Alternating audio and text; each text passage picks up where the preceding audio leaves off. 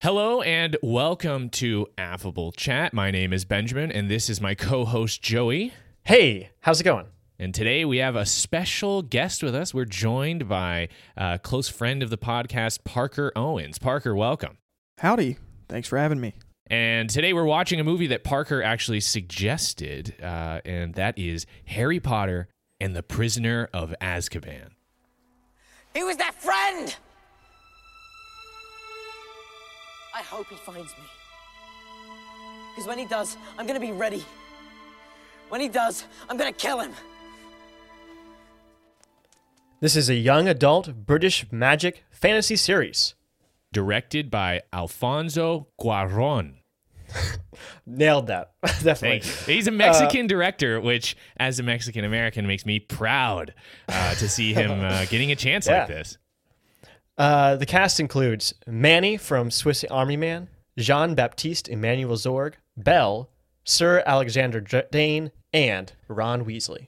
I watched this movie on YouTube. Joey, how did you watch it? I didn't watch it on YouTube. I'm sorry. I watched it on Amazon Video. Thank you, Jeff Kisses. Jeff Bezos. And Parker, how did you watch it?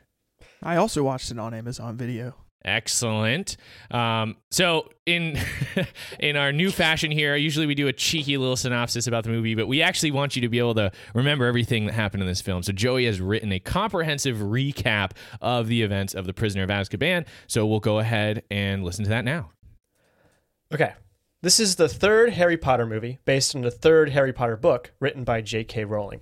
In this one, Harry Potter, a 13-year-old wizard, runs away from his terrible aunt and uncle after he turns one of his relatives, buoyant. He is picked up by the Night Bus, which is some public transportation available to wizards and witches who need a ride. After a bumpy ride, he arrives in the Leaky Cauldron, a wizard inn located in London. There, he is told about the main plot of this movie, a dangerous wizard murderer. He's a murderer who is a wizard who also murders wizards. He murdered wizards, and he is a wizard, so he's a wizard murderer who murders wizards. Whatever, you get what I'm trying to say. A dangerous criminal named Sirius Black has escaped from Wizard Alcatraz, which is called Azkaban, and he is currently at large. Harry later learns that Black's crimes include selling out his parents to Wizard Hitler, who is called Voldemort. Because of this, Harry, being a very famous wizard who everyone loves, is most likely Black's next target, because in Wizard World, when you escape from Wizard Guantanamo to enact revenge, you do that to enact revenge, not because it's torturing, you're tortured and it sucks. Anyway, Harry goes to wizard school, which is called Hogwarts, with his two best wizard friends, Ron and Hermione. Ron has a pet rat named Scabbers, and Hermione has a pet cat named Crookshanks. Trust me, that's important. At wizard school, there's a new wizard teacher named Remus Lupin, who is there to teach them some new wizard tricks, including how to deal with shape-shifting closet monsters called boggarts and dark ghosts dressed in black robes that literally suck the happiness from your body called Dementors. Also, Lupin used to know Harry's dead parents. Harry and his friends deal with school stuff like talking pictures, big feasts, nice ghosts, and a headmaster who may or may not be on LSD. The threat of Sirius Black hangs in the air all year. However, late in the school year, they have a very bad day. Hagrid's big bird horse thing called a hippogriff is sentenced to death by beheading for attacking a student. Ron gets dragged under a big mean tree by a scary black dog, and Harry learns that Sirius Black didn't betray his parents. Ron's rat did it and framed Sirius. So yeah, it was a bad day. Okay, I guess I should explain. Some wizards can transform into animals. This is called being an animagus. How do I say that? Animagus? Animagus? Animagus, whatever. Sirius Black can take the form of a big black dog. This is how he snuck into the Hogwarts grounds, which are very well protected. Sirius, Lupin, and Harry's dad were all friends at Hogwarts. They had a fourth friend named Peter Pettigrew. Pettigrew can transform into a rat and has been living as a rat in the Weasley family for the last 12 years. He also sold out Harry's parents to Voldemort, faked his death, and framed Sirius for it.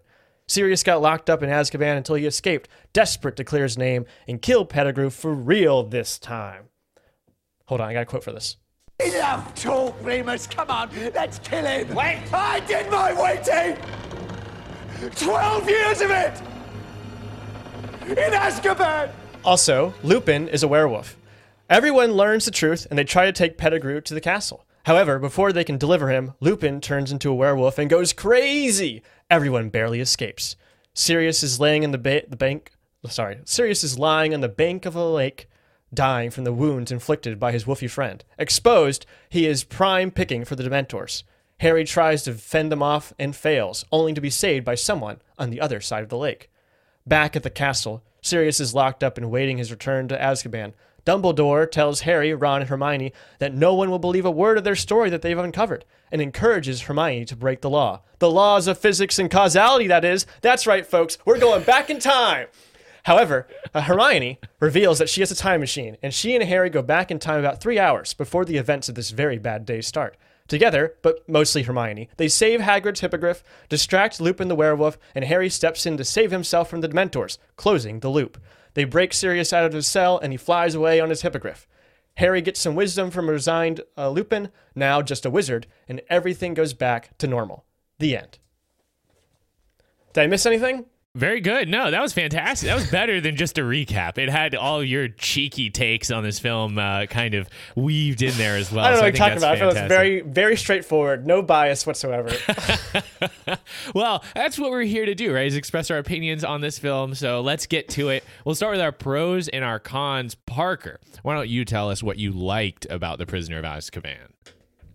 Yeah, there's a ton to like about this film, but to me, this is the first movie where the director went out to go make a good film instead of just, a piece of fan service like the first two, in my opinion.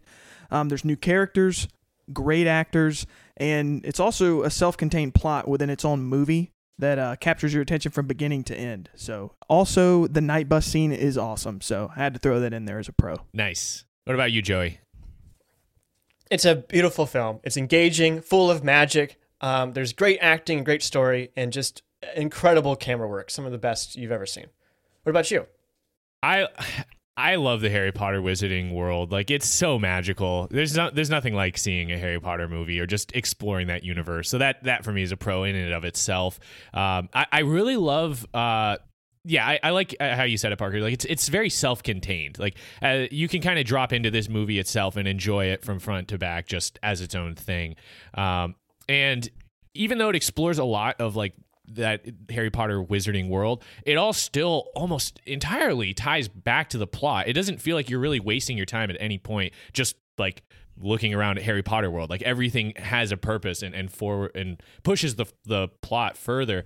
The special effects, I think, still for the large part look good still. Like, despite this movie being from 2004, I still think the magic looks magical, and also great musical score there by John Williams. So all great things about this movie. Let's move on to our cons. Parker, what did you not like about The Prisoner of Azkaban? Yeah, I think sometimes the dialogue in the movie is just a little childish, and the characters start focusing on issues that don't really seem to me like, they got this big issue of Sirius Black maybe coming to kill Harry, and Hermione's upset that they, cheated on a book or a test or something. And, some stuff like that just comes out. I'm kind of like, eh. But also, I think the characters, this is the first time, the first two, again, this goes back to my fan service thing, which I think is a pro that it wasn't just fan service, but they do start to like completely change their attire in this movie compared to the others. And, they're wearing normal clothes, and it just kind of loses some of that, wizard magic, in my opinion. But yeah, I kind of didn't realize that, but they were wearing like jeans and a zip-up jacket the whole time. Yeah. It's just out of nowhere. They like the first two movies are very, very like they try to stick to that traditional. Yeah, Right, is they there have like a robes rule and that you stuff. have to wear a robe or something? The dress code, strict dress code. Yeah, and a tie too. Okay, Yep. Interesting. What about you, Joey? What did you not like about this movie? The question is always, how accessible is this to new audiences? You're saying it's a self-contained story, but like there are certain things like, do they do enough to set up the Whomping Willow? Do they explain that? And like Harry's connection to Voldemort, that's never really, they don't really go into that too much. It's all very much in the dialogue. So I don't know if that's necessary or not, but it's just something that I feel like doesn't help this movie that much. The ending also gets kind of complicated, especially if you're not following the story throughout all of the books, because there's like multiple levels of betrayal happening here, and there's all this stuff. It's very well done, but it does get convoluted near the end. There's so much. That's a there's good so much point. setup. The self-contained plot that I mentioned. I mean, I do think it's self-contained, but that you bring up a good point that there is a lot of stuff like the Whomping Willow and all the other things that if you've never seen before, you're going to be like, what is that? Where's that from? So, yeah, and like I agree. Hogsmeade too. I feel like Hogsmeade, like I understood what Hogsmeade, I mean, because I've read the books. I always had an idea of what that was. But for this movie, did they do enough to explain how that worked or like what it was exactly, you know? Yeah, that's true. Yeah. Well, and I don't know. I feel like they still do a better job than there's the possibility to go further into fan service and further into like, this is exclusively for people who've seen the first two. So I still think they do a commendable job. Even as a person, as we'll explore later, I think as the least experienced Potter fan here, I think they do just enough to make it so that you could, like, they do show the sign as they're coming into Hogwarts that Hogwarts is this way, Hogsmeade is that way. So you're Yeah. like, oh, it's a different place that's near, I guess. That's true, but it took me I watched that part 3 times before I actually understood. I actually even saw that. So I think there's a lot of setup that's necessary for this, and it does a really good job of that, but it's minuscule, you know? Yeah. When you really want someone to, when you're really paying close attention to a movie, it makes a lot of sense. But if you're just kind of watching it casually, those small snips of dialogue often get overlooked, which is why you see like major plot points often repeated in movies that are for mainstream audiences. Yes. And while we were talking about the dialogue, one of my cons is that I felt like I needed closed captions for this movie. And I think that's just like classic American movie viewer problems where I'm like, wait, they're not speaking in an American accent? What are they saying? But especially when you're talking about like people with, I don't know, kind of magic sounding names, it's tough to remember everybody or hear exactly what they're saying. So I went with closed captions on this one. That's just for me. And then how did Sirius Black escape Azkaban? They were like, it's impossible to get out. It's totally impregnable. And then he's just gone. And they're like, oh, I guess he just got out. He just said, look, I recognize that rat. I'm out. Yeah, so I don't know. Maybe there was a lot going on in this movie, and it was a decently long movie. So I don't have to go and explain every single thing, but I felt like that was something we should know. And then also, not enough Snape. I'm sorry, dude. There's a huge flaw in this film. They should have way more Alan Rickman. It's just the way that the things fell, but I wish that there had been more Snape. Yeah, he's not really that important to the plot. That's why I didn't include him in the recap either. Right, yeah. Okay, well, those are our pros and our cons. Let's get a little bit more detailed, you guys, in our overall section. And we're going to start off with some questions for our guest. Yes, so Parker, you could have picked any movie to talk about. Why did you pick this movie specifically?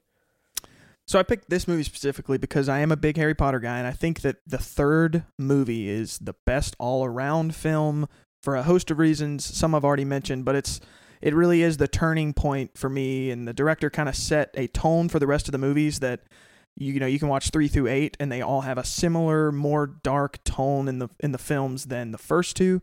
And that, like I said, that this movie started that, and it's a great plot. Everything about it, good characters get introduced, and the characters finally start having a little bit of life, unlike the first two films, in my opinion. Yeah, I like that answer. That's a pretty good answer. Yeah. So what about this movie spoke to you personally? Yeah, so I really enjoy like the family aspect of this film. You learn a lot about the Marauders, which for those of you who don't know is James, who's Harry's dad, Sirius Black, Lupin, others, Peter Pettigrew, obviously the Rat in human form. And you really start to meet Sirius and Lupin as father figures in Harry's life, which kind of carries on through the remainder of the movies. And Harry's home life is horrible, and you see that in this movie specifically because this is the first one where he, I guess, runs away, for the first time, where he takes off and almost meets Sirius Black at the beginning. Spoiler. And so it makes me think about how different his life could have been had Sirius not been stuck in prison for 12 years. So.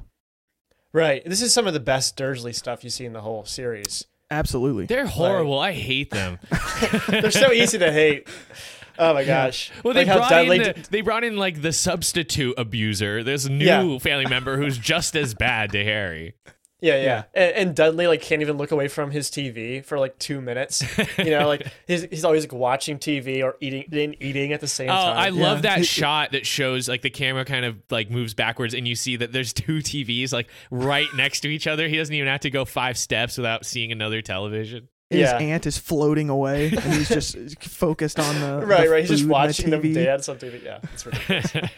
Yeah, I agree. Like the family aspect of this is is like really prevalent, and this one it does focus a lot on like people, like on the characters and how they interact with each other, way more than building up the world.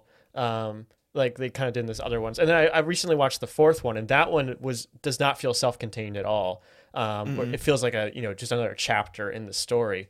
And so, yeah, I agree. Like this one has all of that you need. And like it builds on the world you've already created while being its own thing that you can enjoy. Yep. So how much Harry Potter I guess this is a question for Benjamin too. How much Harry Potter do you know? Have you seen all the other movies? Have you read all the books? Yeah, I've seen all the movies, and I've read all the books up until the last book. I'm actually in it now. So oh, really? I watched all the movies before I started reading the books. Mm-hmm. So that's been a little interesting because my world's kind of shaped by the movies, and a lot of people say, the books are, much better, and your world gets shaped better if you watch the books first. But I enjoy both, and I think that the movies are great in their own little, I think you could never read the books, watch the movies, and the series is awesome. It makes sense. I think that obviously you can't fit everything from the books into the movies, and I think this movie in particular does a good job of getting all of the important stuff. And some of the later books, I think the movies really do pull out and don't have a lot of the details. But I think this one does a good job of, getting what it needs to get in there without being too overly fan service to the books. This one, this book is like every book she writes is like slightly longer than the last one. And so this one felt like the last movie that fully encapsulated everything from the books, like from that book. There was, of course, like details that were left out, but it gets almost everything in there. Whereas the other ones really have to make a lot of sacrifices. Even the last movies, which are Chronicles 2, they still make a lot of changes from the source material. Yeah, that's something I was talking to my girlfriend Jenny about too. Is like what's so amazing about this series is that it actually has a resounding ending. Like the ending fits the epicness that is brought to you throughout, and it feels satisfying, which is so rare in like really good media, especially stuff with like movies where like they just don't know where they're going and they just kind of flop at the end. And it sort of taints the rest of it. This had I don't know if she thought of it when she first wrote the first one or not, but there was a clear through line that like went all the way up to it. It gave this really satisfying ending. And that's been such a powerful thing to do. And so should not be understated, I think. Yeah, I think that I read that she did sort of have an idea. She does admit that she didn't have every single detail figured out, which makes to me even more amazing that there's not a ton of plot holes, and every movie is pretty good, and I don't think a lot of series can claim that, You get to the end of the Lord of the Rings and you're like, why didn't they just use the birds, the eagles? Well, there's all sorts of things you could say. Yeah. But it's like, but that's not the point. Like the feeling you get from it and like how much it just kind of resolves itself into like a really like, oh, wow, that feels good. Like I like the way that feels. And that's so important, I think, to stuff like this. It doesn't matter so much about whether they could have technically done this or that, So, yeah. And that's the thing too. We could talk about that later with the time travel. So, all right. So what did you think? Well, hold on. I feel like I have to confess how much Harry Potter I don't know, because growing up, like I was getting into reading. I was a young kid when Harry Potter started coming out. So I was actually on it with the first 4 books. Like I was reading them as they came out. I went to multiple Barnes & Noble midnight releases of Harry Potter, really? where I wore a bathrobe and carried a Ticonderoga number 12 pencil or number 2 pencil, being a little wizard boy. And the last midnight release I went to was The Half-Blood Prince, which was the last book that I like even attempted reading. I actually didn't finish it, but I don't know. I just fell off at some point. But up until that point, I loved the books, loved the movies. I've seen the first 4 movies, and then number 7 part 2. So, wow. and again, I know that's an egregious thing to do. The reason I did it was because I've talked about this on the podcast before too. Is like when I go visit my relatives in California, I end up like spending a little bit of time with all of them. So a lot of times they're like, "Hey, let's go to the movies." And when I get to relative number 4 or 5, they're like, "Which one haven't you seen that's out right now?" And eventually it was like, I guess let's see Harry Potter Part 2. Like, I've seen the first 4, That's and I was with amazing. my cousins and stuff. They wanted to see it, so I saw it. But that's where I'm at. So there's a lot about Harry Potter I don't know. And I feel like I've obviously fallen off with the fanhood. So there's a lot of stuff I don't remember. So I'll have questions for you guys as we go through this.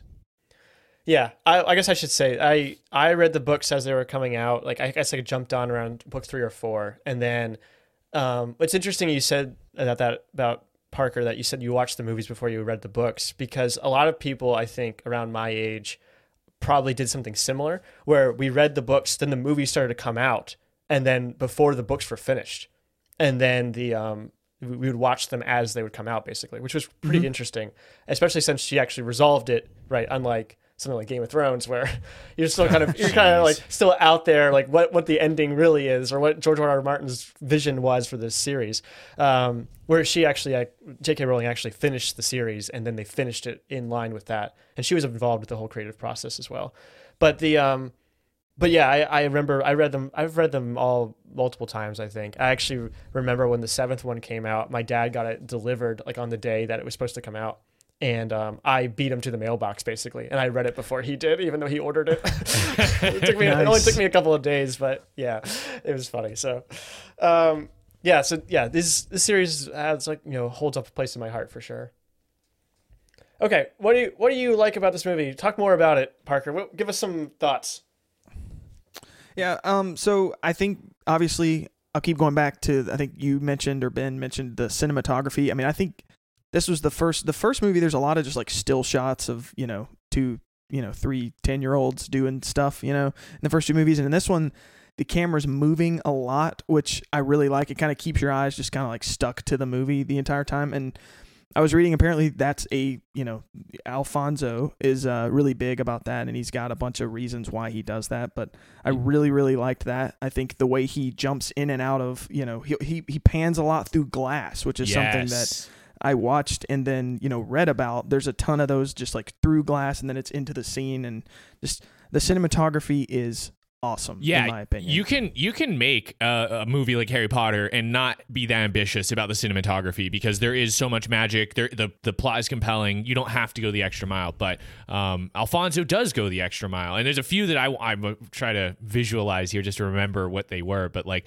when Harry is talking to Mr. Weasley and he's telling him how he's in danger, they do a really long cut, and I think that's great because it helps the world to feel really real. There's people in the background like interacting with normal magic stuff as the camera kind of follows them. They do a cool rain transition, like it's the rain on the window of the train that transitions them to that scene where you see the road sign between Hogsmeade and Hogwarts. Probably my favorite transition or like kind of camera trick in the movie was the shot where they push the boggart back into the wardrobe when he's a Dementor, and then the camera goes right at it because there's a mirror on the wardrobe. It goes through the mirror and then it's back in like outside the mirror, looking at them directly from the front. It's so smooth. They do that twice. When they first introduced that scene, they pan through the mirror, and at the end of that scene, they pan out of the mirror. There's another transition I really like where Hedwig is flying, and it starts off with it's going to be wintertime soon, and like it's all green and everything, and it pans over watching her and then go toward the castle. And as you pan, more and more snow is appearing on the ground until you see the castle's covered in like white snow. It's so cool. Yeah. It's so smooth, and it just looks like, it looks like oh, there's a little bit more snow over here. Oh, there's a little more snow over here, and suddenly you're in a world that's full of snow. It's just it's such a beautiful shot. This movie is full of great cinematography, so I agree with you, Parker. It's definitely something worth analyzing and praising. Yeah, there's also the scenes through the clocks when they're doing the time travel stuff. They pan through the gears of the clock and then back out of it again. Oh yeah, that kind of bookends that whole sequence, doesn't it? Yes, it does. There's like ticking in the background of that part too. It's pretty cool. There's also there's also the scene near the end where they pan through Sirius's bars in his cage. Like they actually go into into his cage through the bars of the cell. It's just some really, really impressive stuff. Yeah, absolutely. And Ben, I think you hit the nail on the head when you said they didn't really have to do that. I think that the plot and Harry Potter, just the universe is good enough in itself to where you don't have to do that. But when they do that, I think it takes this movie to the level where I think it's the best one in the series. Yeah, and Alfonso is like, he's known for this groundbreaking cinema too. Like he did, you ever see that movie Children of Men? It's from 2006. There's also, I haven't seen it. He also did Gravity, the one with George Clooney and Sandra Bullock. Did you see that? Okay, yeah, I've seen that. That like both of those movies are known for their ambitious cinematography. And Children of Men is known for its extremely long takes with its like really, really elaborate stunts. Interspaced without. They have like all these things happening in the background, all these extras moving around, doing all sorts of stuff. And you see that like you said earlier in that one scene with Mr. Weasley and Harry. There's like in the background they're like pouring drinks. There's all these other characters are moving around doing things, and they're slowly moving Harry farther and farther away from them. It's it's just kind of a hallmark of his work. And he's not done a lot of movies, but all of the ones he's done have been really critically acclaimed. And so it's kind of interesting that he was chosen to do this, and that he brought this unique style to this movie that, like Parker said, carries over to the rest of them. So are the long takes, are those real? I didn't like look that up, but is probably that not really taking like minute long, 2 minute long takes? Is that? Probably not. There's some of them, like the one with Mr. Weasley and Harry, probably are because it's relatively simple. But anytime you pan through glass or something, that's an effect. Like they're messing with it, and the way they hide like cuts like that is we watched Birdman. Remember they hide cuts in like the swivel of a camera or if they move like through something. Anytime it's obscured or anything, they can do stuff with that. And this movie does such a good job with the CGI. Like all of the CGI in this movie looks amazing. I'm sure there's stuff like that where they could have just made it digital and you would just never have noticed. So, speaking of CGI, I think that this movie is by far much better than the first two. The first two, like when they're playing Quidditch, I mean, it just looks, real sketch. And then this one, I remember when my wife watched this movie for the first time because she's going through them, she was like, she made a comment about how stuff looked real now versus the first two. So. Yeah, I mean, Buckbeak looks amazing, and he's like pure CGI. Mm-hmm. I don't see any of the edges or anything. Like normally, you would see he would stand out, but he really doesn't. So, what else you got? Yeah, so the other thing, I mean, it just kind of goes with cinematography partly, and also just the plot in general, is how they focus on Harry, like how alone he is. He gets, he leaves the Dursleys. He's sitting on the curb by himself. Later on, Ron and Hermione get to go to Hogsmeade. He doesn't because, he doesn't have permission, and he begs for permission. There's just a ton of the way they do that in the plot, but also the camera work really paints him by himself. Like I think in that scene in the Leaky Cauldron that we were talking about, the long take where he's talking to Mr. Weasley, when he's focusing on telling him not to go after Sirius, and it pans to him, like the camera moves in and it's only staring at Harry and you can't see anything else, and it really just kind of puts Harry in this little like I'm by myself mantra the entire movie, and I think that really fits in well with Sirius coming in and being his godfather. And I think again it goes back to the family aspect, but I think they did a good job with the plot and the camera work to add that together to make him really feel like he's all alone. Yeah, there's a YouTuber called The Nerd Writer who talks about that specific thing too. And he says like throughout the series you see Harry become more and more isolated because he's the chosen one, And so he gets like more and more he gets more and more isolated. And you see that too throughout the series. Everything revolves around Harry, right? Harry's this hero in every situation. Quidditch, the whole conceit of Quidditch is designed so that one person can have a huge effect on the game, which is Harry, always. So everything in this series revolves around him. What I think is interesting is how he's portrayed and how Daniel Radcliffe portrays him as like, this is a burden. This is not something that he relishes in, This is something that he never asked for, and all this attention, everything he gets is not something he wants or something that he enjoys. It's something that he has to deal with. And the fact that everyone's looking at him always and trying to figure out what he's thinking or how to protect him or what's best for him is annoying.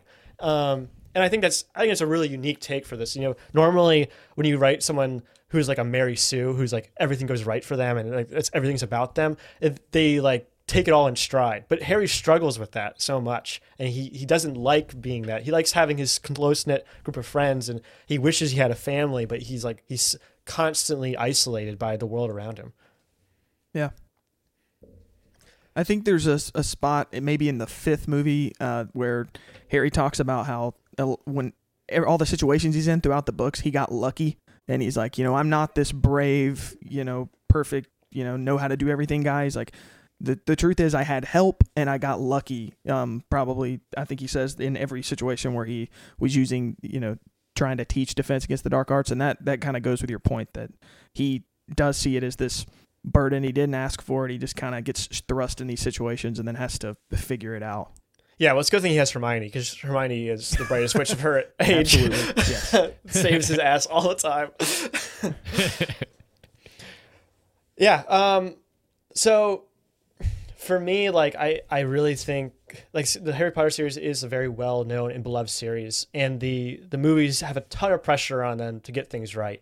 And like I said earlier, this movie feels like the last one to really encapsulate the book that it's referencing, and it's brought to life in this really, really unique way. Obviously, lots are cut out, and the film has a very quick pace, but it does take time to linger, especially with Harry and Lupin, and that gives it this weight that you normally wouldn't get. And I feel like this story is especially crazy. There's so many twists and turns, and there's this extra level of history that you're dealing with. It's a multi-generational story, because you've got Lupin and his group of friends and Harry's dad, as well as Snape, who was a classmate with them, and they have this history, right? It's so funny, like, knowing all of that going into this, because like Lupin and Harry's dad and Pettigrew and Sirius all used to bully Severus. They used to bully Snape. So when Lupin comes in to be the new Defense of the Dark Arts teacher, which is a job that everyone knows Snape wants, it's like so when Jake Paul makes it really big, it's like, my bully is really successful, my bully got everything I wanted, basically. He has to sit right next to him at the freaking table. Like, you it's not really portrayed throughout this. I don't even know if that was something that was into the text until later, but like that's it's so interesting seeing that extra dynamic and history that goes into this, and I think that adds to the world so much. Ben, did you think that they did a good job of teaching you that as you were watching this? Like, did you know that background? Because I'm trying to remember in my brain. I'm like, I thought Snape taught Defense Against the Dark Arts, but does he ever, or is that ever his thing? Okay, so here's the motif, and it's a great little like in joke. Basically, every Defense Against the Dark Arts teacher that teaches Harry leaves after 1 year. First, you got Quirrell, who's possessed by Voldemort. Then you got Lockhart, who gets his memory erased. Then you got Remus, who resigns. Next one is Mad-Eye Moody, who turns out to be not Mad-Eye Moody. Then fifth one is Umbridge, who gets abducted by centaurs. Sixth one is Snape, and then Snape leaves because he gets recruited by Voldemort again. Oh, right, okay. The last one is Slughorn, and I don't really remember what happens to Slughorn, but I do like that as like the in joke or recurring gag is that the Defense Against the Dark Arts teacher is always like on his way out. Maybe the seventh one isn't Slughorn. The seventh one is a Death Eater, I think. Slughorn is the potions professor. Yeah, because Snape was potions. That's right. Right. Yeah. So that's how that works. Yeah, that's a rumor anyway, is that Snape wants to teach Defense Against Dark Arts, but Voldemort won't let him because he used to be a Death Eater. So I think knowing that background, it just makes the movie a lot more interesting. So I was just curious if I don't remember if they did a good I probably wouldn't pay attention to that because I know most of that, so I wasn't sure if they did a good job of bringing that up for the casual viewer. No, I don't really think they do. They do tell you that like Sirius and Lupin and Harry's dad all went to school with Snape, like in context, right? They all know each other basically, and they all have a history. But they don't go as far as explaining who wrote the map, right? The only clue that you get is that Lupin refers to it as a map before Harry tells him it is a map, right? I thought it was by some sort of magic company. Doesn't it say some sort of No. thing He at says the top? probably a Zonko product. Lupin wrote that map. That's how he knows what it is. He recognizes it Ah. immediately. He's Mooney. They use code names because he's a werewolf. He's Mooney. See, there's the other history of this thing that you also don't know is that the or maybe you do, but you don't remember. They all turned themselves into Animanguses because to be in solidarity with Lupin, who didn't have a choice.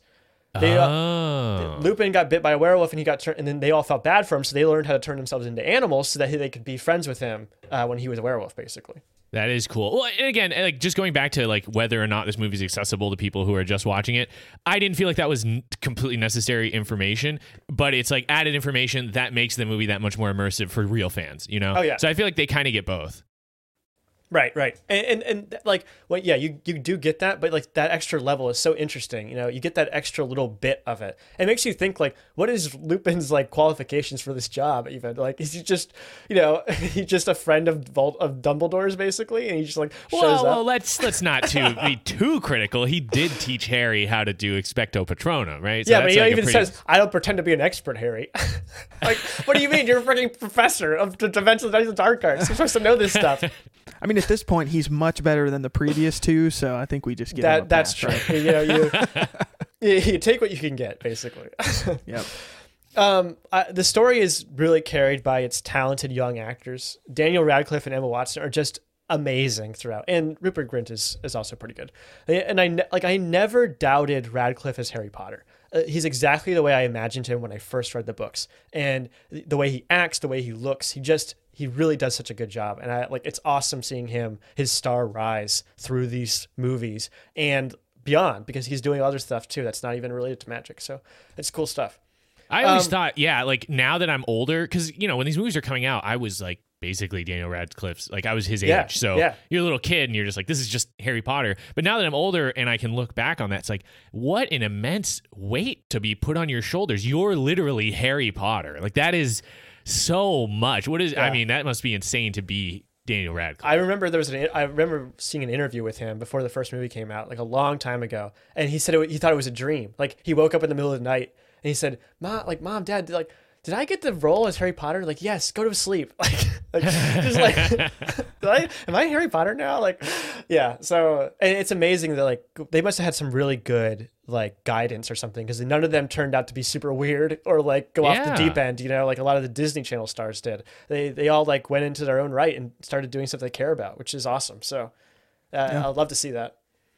Speaking of actors, I saw an interview that with Gary Oldman where he said that his kids found out that he was going to play Sirius, and we're going to school telling everybody, and Gary Oldman admitted he didn't really know much about the series, but at the time he thought of it as just kind of just another role or whatever, and then he turns out he's playing in one of the biggest series of all time, and his kids find it to be cooler than he does. So yeah, I saw something like that too, where he said he was just looking for a job. He'd been out of work for a year or something. Yeah, and he took this job because of his kids. So it's pretty cool. I thought, honestly though, I didn't recognize him as Gary Oldman in the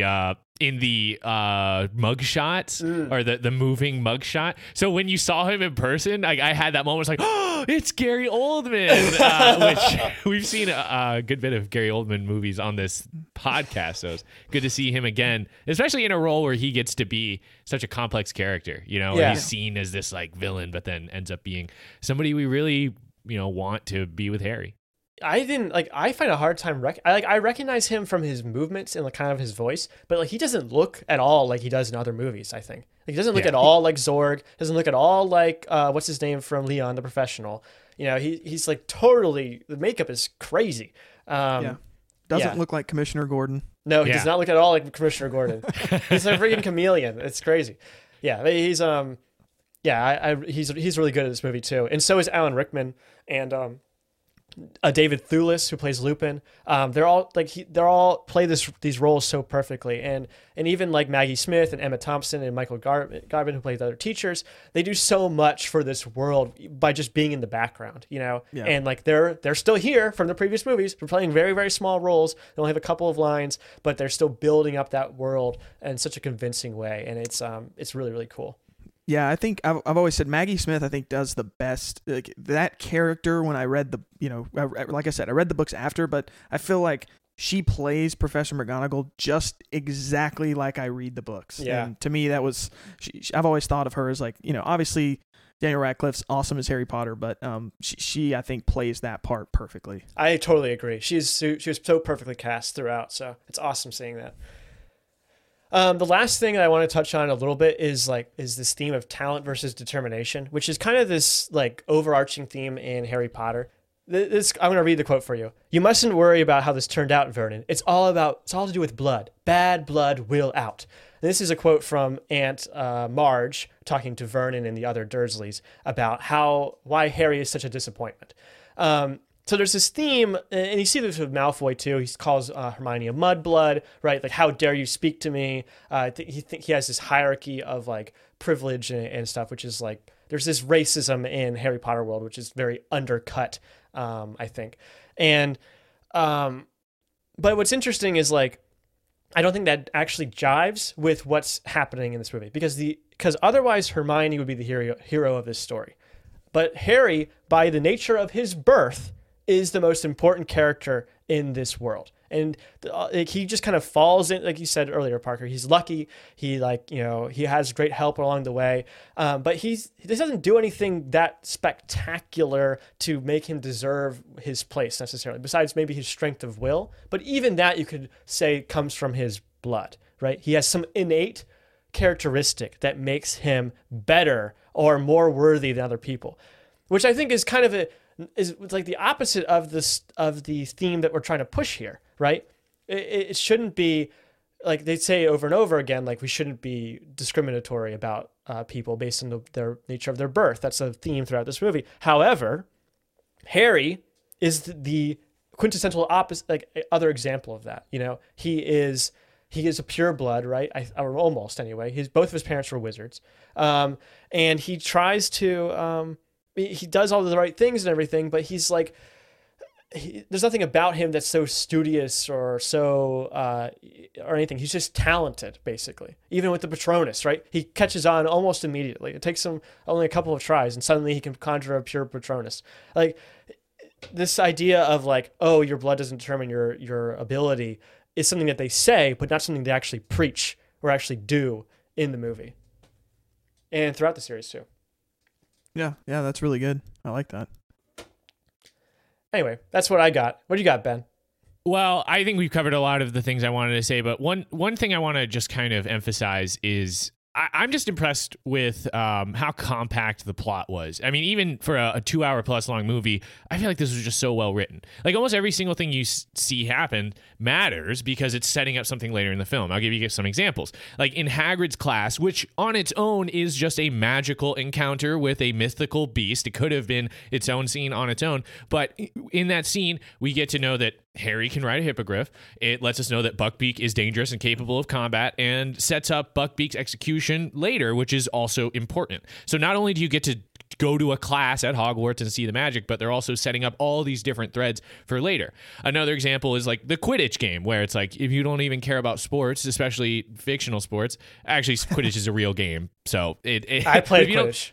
But if you don't care about the outcome of the game, that's fine. You get to experience something that's very, very important in the wizarding world, which is Quidditch. And also, Harry encounters Dementors in that scene, which leads to him learning how to repel Dementors, which ends up being like a pivotal part of the climactic time travel sequence. So it's so good at being entertaining in the moment, but also setting up the future or the later parts of the movie. One example of this that I think is really impressive that I liked was the use of divination class. Okay, because divination class foreshadows something horrible happening to Harry, this terrible omen that he gets. And if divination class is real enough to have a class at Hogwarts, I mean, it probably means it's something bad is going to happen to Harry. You can put some trust into that and be like, okay, wow, so this is something terrible is going to happen. But all the while, Hermione casts doubt on divination, calling it a really woolly discipline, unlike this other class she's been taking, which is ancient runes. And then right after she says that, Ron is like, wait, like you're mental, you know. You can't be taking ancient runes. It's at the same time as divination. So she'd have to be in two places at once to be able to do that, which she kind of brushes off as an impossibility. But we find out later that's what she's been doing via time travel. And I love how this setup comes back at the end of the movie, because the bad omen that divination class foretold does happen. Sirius Black ends up being captured, and he's going to be wrongly put to death, which is horrible for our main character Harry, who received the omen, because that's his godfather. He suddenly has a relative, somebody close to him in this world that he's all alone in, and having him die would be horrible. So the omen is true, but time travel is used to transcend the omen so that Sirius Black can escape, just like Hermione used time travel to transcend divination class itself. And I think that it's so perfect. It all comes around, and it's just I really like that. It's so well written. Oh yeah, I agree. Like my feelings about divination, I guess I never really like thought about it until I was watching this movie for the podcast. But like I just completely agreed with Hermione that it was just it was nonsense basically. That it didn't actually do anything, and that Professor Trelawney was a hack basically. And but like you're right, like it does actually have some basis in reality. It's so strange because it's like Hermione is so dismissive of this one specific type of magic, you know? And again, this comes back to like the talent thing, right? Where Trelawney literally says to Hermione, "You have a shriveled heart. You'll never be able to understand divination."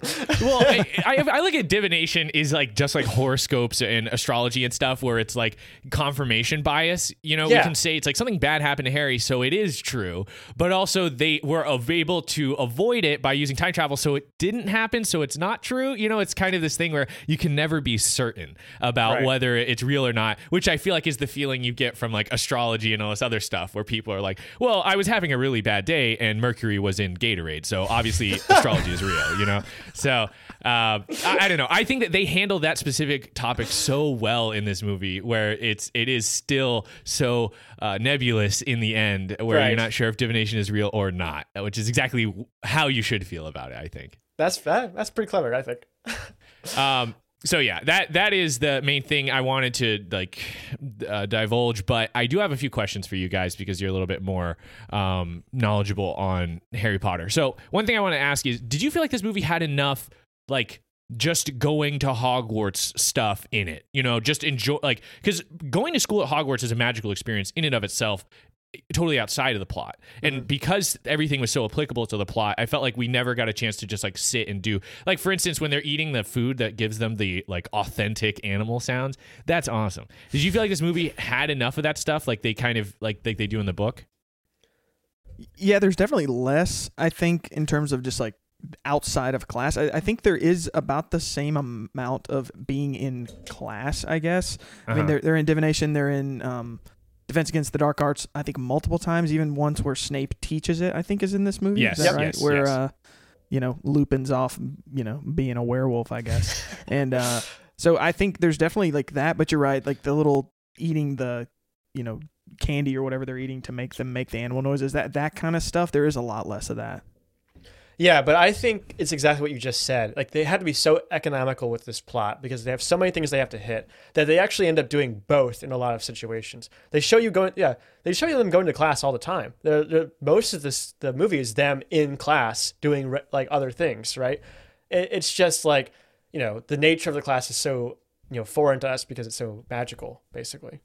Right, exactly. So you kind of can get both. I mean, anything that happens in this movie is so magical, but I think what I'm referring to maybe is something that can only really exist in the book form, where they have the real estate, the time to be able to get deeper into the wizarding world, which is one of the best aspects about Harry Potter. Okay, another question for you guys. Did Harry face any consequences for blasting Snape into the haunted bed? Because like during that scene, it's been a while since I've seen this movie, I was like, my man Snape, finally he shows up at the climactic scene. He's going to get to do something epic. And then Harry Potter is like, yeet, and throws him into this bed. And then he just lies there. So was there, what were the repercussions for that? Is a student allowed to do that? I definitely don't think he's allowed to do that. I don't think they ever showed any repercussions. The thing that whole scene, I guess we could have brought this up in cons. That whole scene's a little different from the book in the sense that like there's like 4 minutes of Sirius, where it really makes you think he's gonna kill Harry, and it's really over dramatized where he's definitely talking about the rat. Yeah. And when Snape comes in, it's the same. I've always wondered why they didn't just like, hey Snape, here's what's going on, buddy. But no, Harry exactly. He's just like, all right, first thing, I'm gonna throw you into this bed. Yeah. So, Well, that's the thing is like I was thinking that too. It is frustrating when they don't just explain what's happening, but like Lupin does his best to do it, to try to explain, but Sirius is so like maniacal at this point that That's he's true, like, yeah. I'm gonna kill him right now. I can't wait another second. I've done my waiting, 12 years of it in Azkaban. So like he's ready to like in order you have to balance both of that stuff. And yeah, it does the use of pronouns is very problematic in this situation. Shout out to J.K. Rowling because because he's talking about two different people, or they think they're talking he's about two like, different people. I desperately want to kill him. Who do you mean by him? The guy who everyone has said you've been after this whole movie, or this rat who nobody knows is actually a dude? Right. yep. Yeah, so I think they do the best they can. There's only a few lines, It really like it feels like kind of a long time, but it's really only a couple of seconds that between like everyone coming in and more chaos happening and everything. So Yeah. I feel like it's realistic enough, and yeah, I do. It is funny how much it's drawn out though. And it's funny how Snape just gets yeeted into that like dusty old Well, see, bed. Dumbledore. That's another thing about Dumbledore is he will just intervene on Harry's behalf constantly. So I'm sure Snape's like, well, he should be expelled for attacking me, and Dumbledore's like, no. He's my favorite student. Have you considered that? So, Yeah, or maybe Snape is just so embarrassed.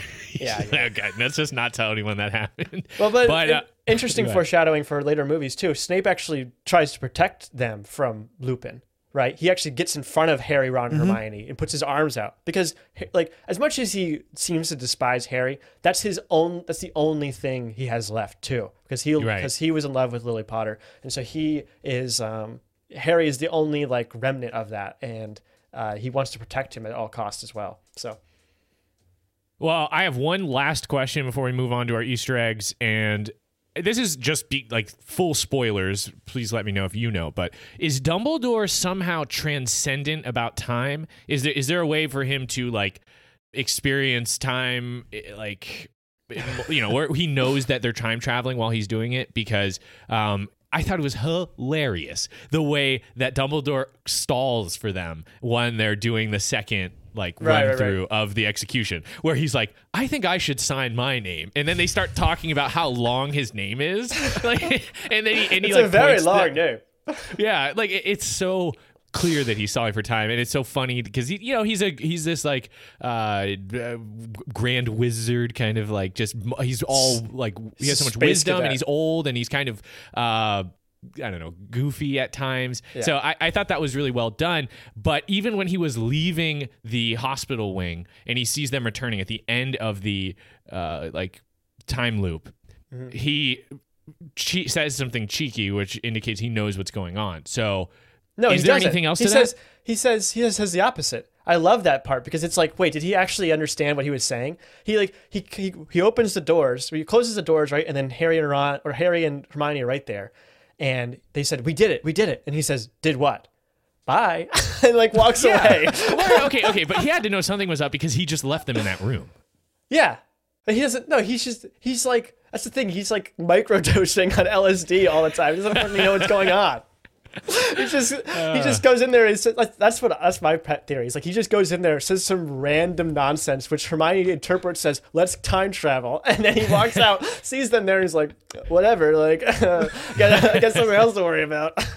Okay, so it's the opposite of what I think. I think he's hiding his power, and what you're saying is that people are implying his power based on random things. I think he's clearly stalling for time for that, but I think we can reasonably assume that Dumbledore thinks this far ahead. And he has it in his head already. Okay, Hermione has a time turner. I think we could probably solve several problems right now because I know Sirius is here somewhere, Like, I don't know how far ahead he's seeing or how much he knows at that moment, but I think it's reasonable to think, okay, I think if I delay here, there's a chance that I can get what I want, basically. Okay. Well, because what I was mainly like asking is like, is it later revealed that Dumbledore is at some higher power level where he can transcend time? No, the time travel is never used again in this series. Yep. which is probably a good thing. Yes. Although, isn't it like a rule? Like once you open that box, you can't really close it. Like We'll talk doesn't about that Hermione later. still have that Netflix? Okay, okay, we'll save that for later. Okay, let's move forward into our cool Easter eggs. And Parker, what do you got for us? Okay, yeah, so we were talking about time travel, so this is perfect. In the scene where Hermione punches Malfoy, you can actually, and I've seen a clip of this, you can see the time travel version hand behind a wall where they were like hanging Nice. out. You know, her and Harry were hiding, watching it go down, which is really neat. And then also on the time travel front is at the very beginning in the Leaky Cauldron, which I think is in that very long, drawn out scene. Where Mr. Weasley and Harry are talking. There's a guy reading A Brief History of Time by Stephen Hawking, like just hanging out, which is foreshadows the time travel later in the film, which I think is really neat. Yeah, that guy reading The Brief History of Time is like a very controversial thing among Harry Potter fans. Because, okay, here's the situation, right? First of all, he's like stirring the stuff without a wand, which people say, oh, wow, that means he's really powerful because he's using wandless magic. But that's not true. You see Harry use wandless magic earlier in the movie when he blew up his aunt. And he's also there's also like scenes in the film where people are just using magic with their hands. Dumbledore does it when he was at the candle. There's tons of these like just random adult wizards who are using magic without wands. So that's not proof of anything. Second of all, that book was released in 1993, and people say that this movie but is set in 1990. So therefore, this guy is a time traveler from the future. But there's actually a lot of inconsistencies about time in this series. For example, there's a bridge that they blow up in one of the later movies that was created in 2000. Yep. So that means that it must be set later in time than the books are set, because the books are explicitly set in like the 1990s. But there's also a grave that shows somebody's death, and that dates the films back to the 1990s. So there's just some inconsistency with time in here, and it doesn't actually prove anything. So I think your take on this, which is just foreshadowing about time travel later in the film, is exactly the way it should be interpreted, basically. So just gotta get that out there. Okay. I got into a whole argument with Jenny about this next Easter egg. So I want to have your opinion on this. I think this is one of the greatest Easter eggs I've ever found in any movie, and it was revealed to me by Amazon Prime in their trivia section. There is a part where when Harry first meets Buckbeak, where you see Buckbeak take a shit on screen.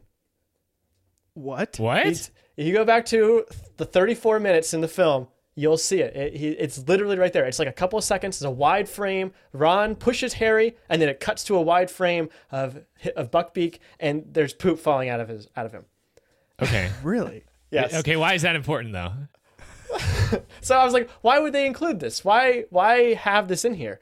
And Jenny is telling me, she would like me to say, that this is because they're establishing movement. They're making this thing appear more real in the story, right? He's sort of a horse. So therefore, he's doing horse-like things like taking poop. It's a natural thing to show, But my take is, why? Like, why include this at all? You don't need to have, the hippogriff taking a shit in the story. Why CGI that into the movie?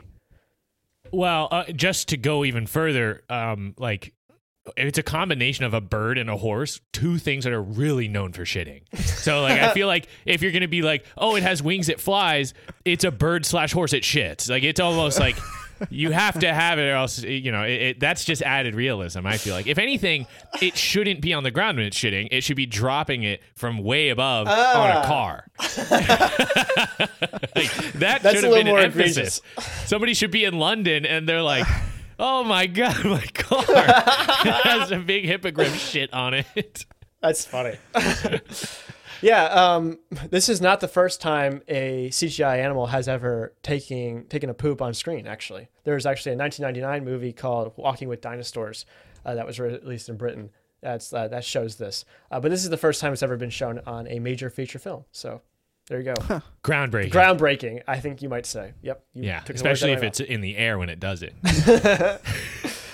Okay, my next Easter egg is Alfonso Cuarón's wife and child in the painting. So next to the fat lady, there's a picture of a woman holding a baby, just to the left of the fat lady, and that is actually the director's wife and child making a cameo in the movie. That's awesome. Pretty cool. I don't know if you guys noticed, but that song that they're singing as they come into Hogwarts for the first time, where the people are holding the toads, is actually a reference to Macbeth.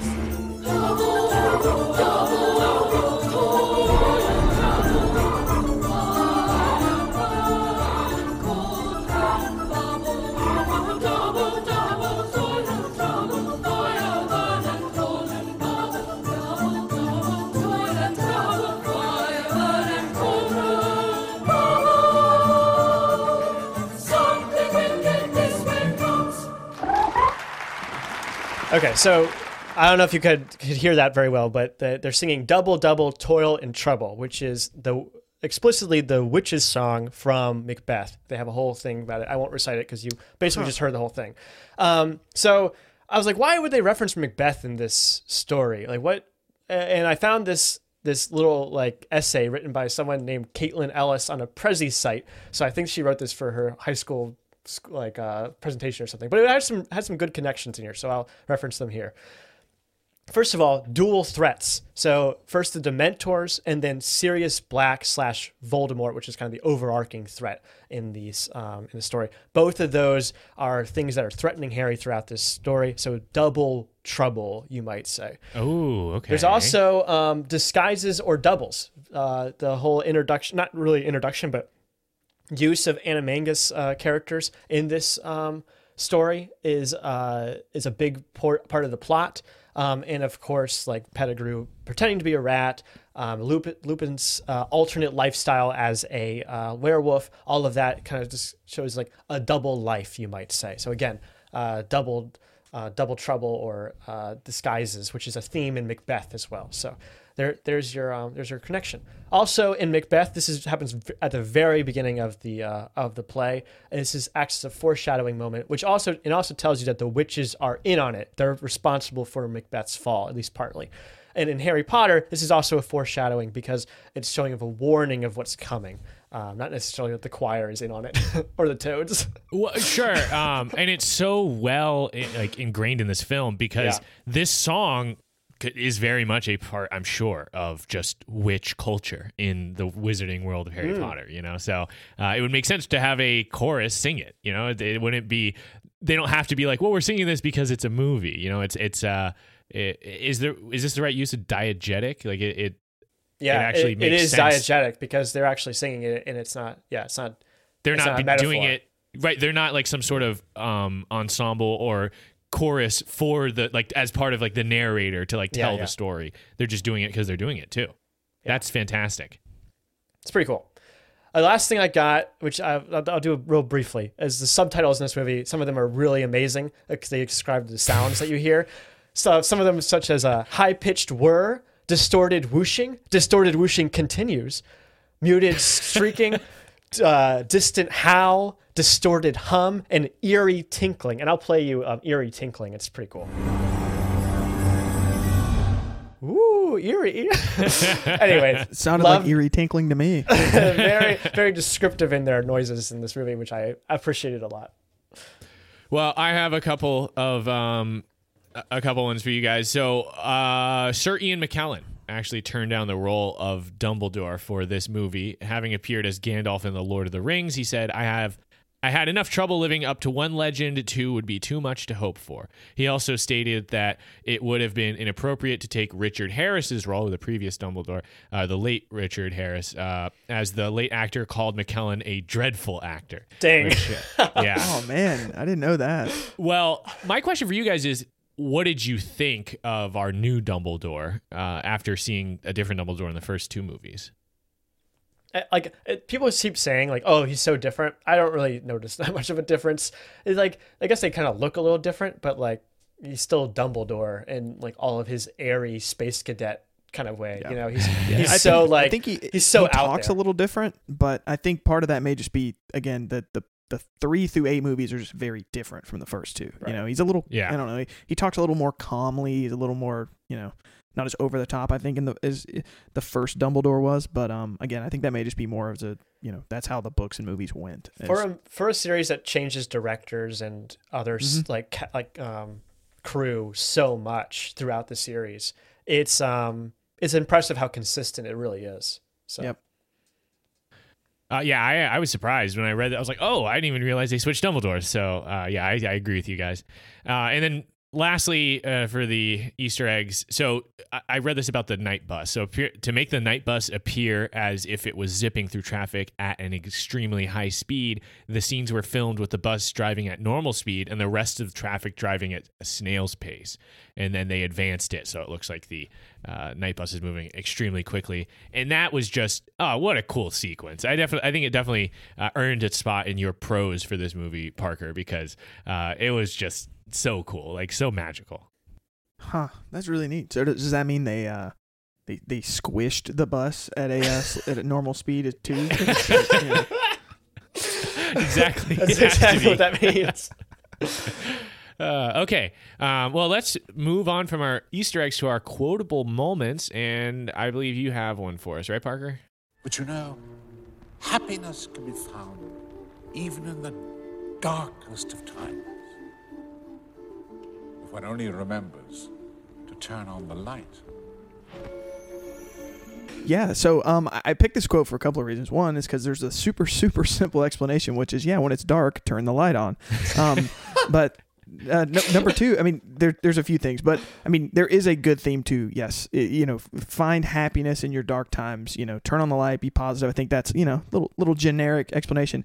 But also, one of the other cool things is that later on, which I guess, Ben, you may have seen this since you've seen the last movie, but not the ones in between, is that Dumbledore gives Ron a Deluminator later. I think probably in part 1. I don't remember part 1 or part 2. Yeah. Which is basically a little device that, you open it captures light, and then you can, open it and, put light. He uses it in the first movie. I think Dumbledore does when he's going to Harry's house. But I think that kind of is foreshadowing to that. So I think there's a lot of things to think about in that quote. But yeah, I think my favorite is definitely turn on the light if it's dark, because that will make it light. Yeah, well, I think the Patronus is like, and then the Dementors serve as the biggest theme for this, right? Where it's bright light, right? Absolutely. And then the Dementors are darkness incarnate, essentially. So and light I and dark read fight. that the Dementors were inspired by J.K. Rowling's battle with depression. So is a similar thread where it's like, even in the darkest of times, you have to like remember to turn on the light to fight for that happiness. Yeah, I was going to mention that because that's what they're supposed to represent, is literally that, depression. And so I think that this is kind of a good quote to kind of talk about how to deal with that. So at the very beginning, Harry learns how to do that flashlight spell too. So it's all wow. It's a very very consistent theme, darkness and light. Very easy to do, I think, in a lot of movies like this. So why don't you hit us with our next one, Parker? You sold James and Lily to Voldemort, didn't you? I didn't mean to. The Dark Lord, you've no idea the weapons he possesses. I thought you were serious. What would you have done? What would you have done? I would have died! I would have died rather than betray my friends!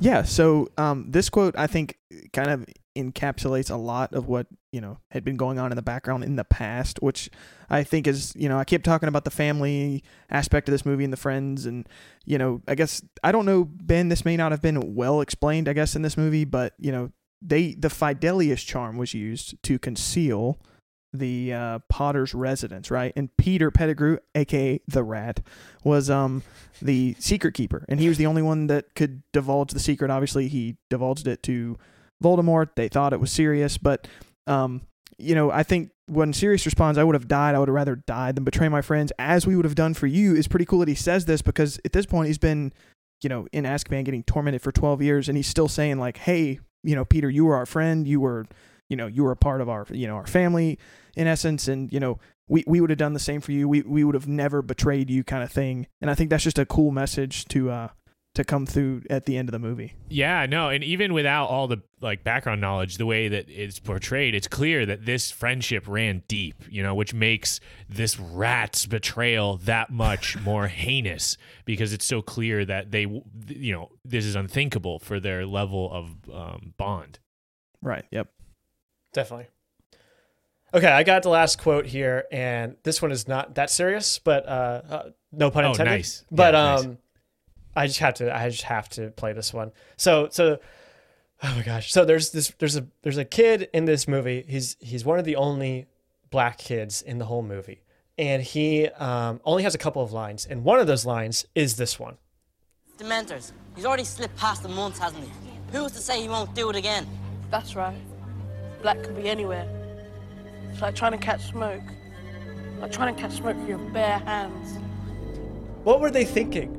Why would you give this kid this line? Could have given it to Seamus. Seamus is the plot exposition guy. His whole point in the movie is just to tell you what's happening around us. And now suddenly, like, oh, we're gonna give this, like, it's a cool line, right? It's like, oh, it's like he could be anywhere, right? He's trying to catch smoke. You give it to the black kid. You make him say black could be anywhere. I saw it in the mirror this morning. It's on me right now. Oh boy. Anyway, I'm sorry. That's just really funny. No, yeah, I don't know. How do you guys feel about the general intersectionality Harry Potter? Am I using the right word? Sure. Yeah. Just like yeah. I mean, like, it's not good. It's not. I wouldn't say it's good or great. I mean, again, it's the difference between what they're saying versus what they're actually doing. Right. You know what I mean? Like, they say, like, it doesn't matter where you come from, it doesn't matter what this or whatever, and then even like J.K. Rowling has said, well, I always thought Hermione was black, which like doesn't make any sense with like the rest of the context of the story. She's just clearly doing that because she thinks that she can, like, she still has a hand in how the story's written. So like, they say like, oh, it doesn't matter, all this stuff, but it clearly does matter, because that's why the majority of the characters in this story are white. Yeah. So although, okay, and I also, I think I'm gonna pump the brakes there, because if we start going off on J.K. Rowling and revising the Harry Potter world, I think we'll spiral. So I just took a look at my watch, and Joey, I believe you know what time it is. It is time for us to go A little deeper. So I want to talk a little bit about time travel. But first, I want to talk about soft magic or hard magic. So Harry Potter has a soft magic system, which is to say it is explicitly not a hard magic system. The magic in the Harry Potter series has rules, it has consistency, but you, as the viewer, never really get a sense of its limits. Magic can basically do anything. The rules that you think you know are constantly being stretched and broken, and lots of stuff happens. It's just like, magic. For example, how are those candles suspended in the air in the Great Hall? Does that require a lot of effort or energy? Is one suspended and then programmed not to knock into the other ones, or so it forms some sort of emergent lighting solution? Or is it one big spell you apply to a bunch of candles at once and it just lasts indefinitely? These questions are never answered, nor are they important, because the answer is just, magic. This extends to the spells, especially the spells that Harry learns in this story. The boggart cannot simply be expelled with a charm. You have to have the strength of will. You have to be able to conjure an alternate picture and impose that on the world. And the Dementors work exactly the same way. It's not just saying the words and flicking your wrist. You have to really mean it. And this is perfect for a soft magic system, because you cannot measure that. You just kind of have to go with it. It's a way of saying, it's way more about feeling than it is about cold, hard fact. Magic is not a mathematical or scientific endeavor, even though it shares some of those similarities. It is about the realization of your emotions, your feelings manifested physically. Time travel in this movie and in this series is similar. It's become really trite for people to complain about how the time turner breaks this universe, but that was never its intention. And actually, time travel is I think is used extremely responsibly in this universe. And I have some examples. So first of all, only Hermione has access to it. She's clearly the most responsible person in this story. She's resolute, strong, has a lot of fortitude, very thoughtful. She can be trusted with something like this and be trusted to understand the consequences of it. Second, they mention over and over again that time travel is extremely dangerous. Awful things happen to wizards who mess with time, Harry. This shows a history of tragedies and of unintended side effects, which is convenient, but also right. Time travel is complicated. Anytime you bring time travel into a story, it becomes extremely more like dense with like what the possibilities are. It's a trope in time travel stories that people do not understand what they're getting into. They often do things to prevent something that causes that exact thing to happen. Thirdly, this is introduced early on in the series and then discarded. Using it over and over again would become boring and it completely change the meaning and feeling of the series. Often, time travel is used as a last resort, something you pull out when you have run out of ideas or run into a wall. And maybe that's what happened here with Rowling, but the fact that the story kept going and kept being successful and satisfying is a testament to overcoming that trap and not falling into a metaphysical hole. Fourth, this is soft magic, like I said. It does not have hard and fast rules. It's not bound by strict physical laws. It's about feelings. It's about emotions. Time travel stories are really stories about regret. They ask, what would I have done differently if I could do it again? Although this story doesn't really have a theme of regret, it plays with this idea to like, let's do it again, but this time right, in a really fun and unique way. So, again, like I feel like time travel is used very responsibly. I think it's something that you can do wrong, and I think they do a good job with it here.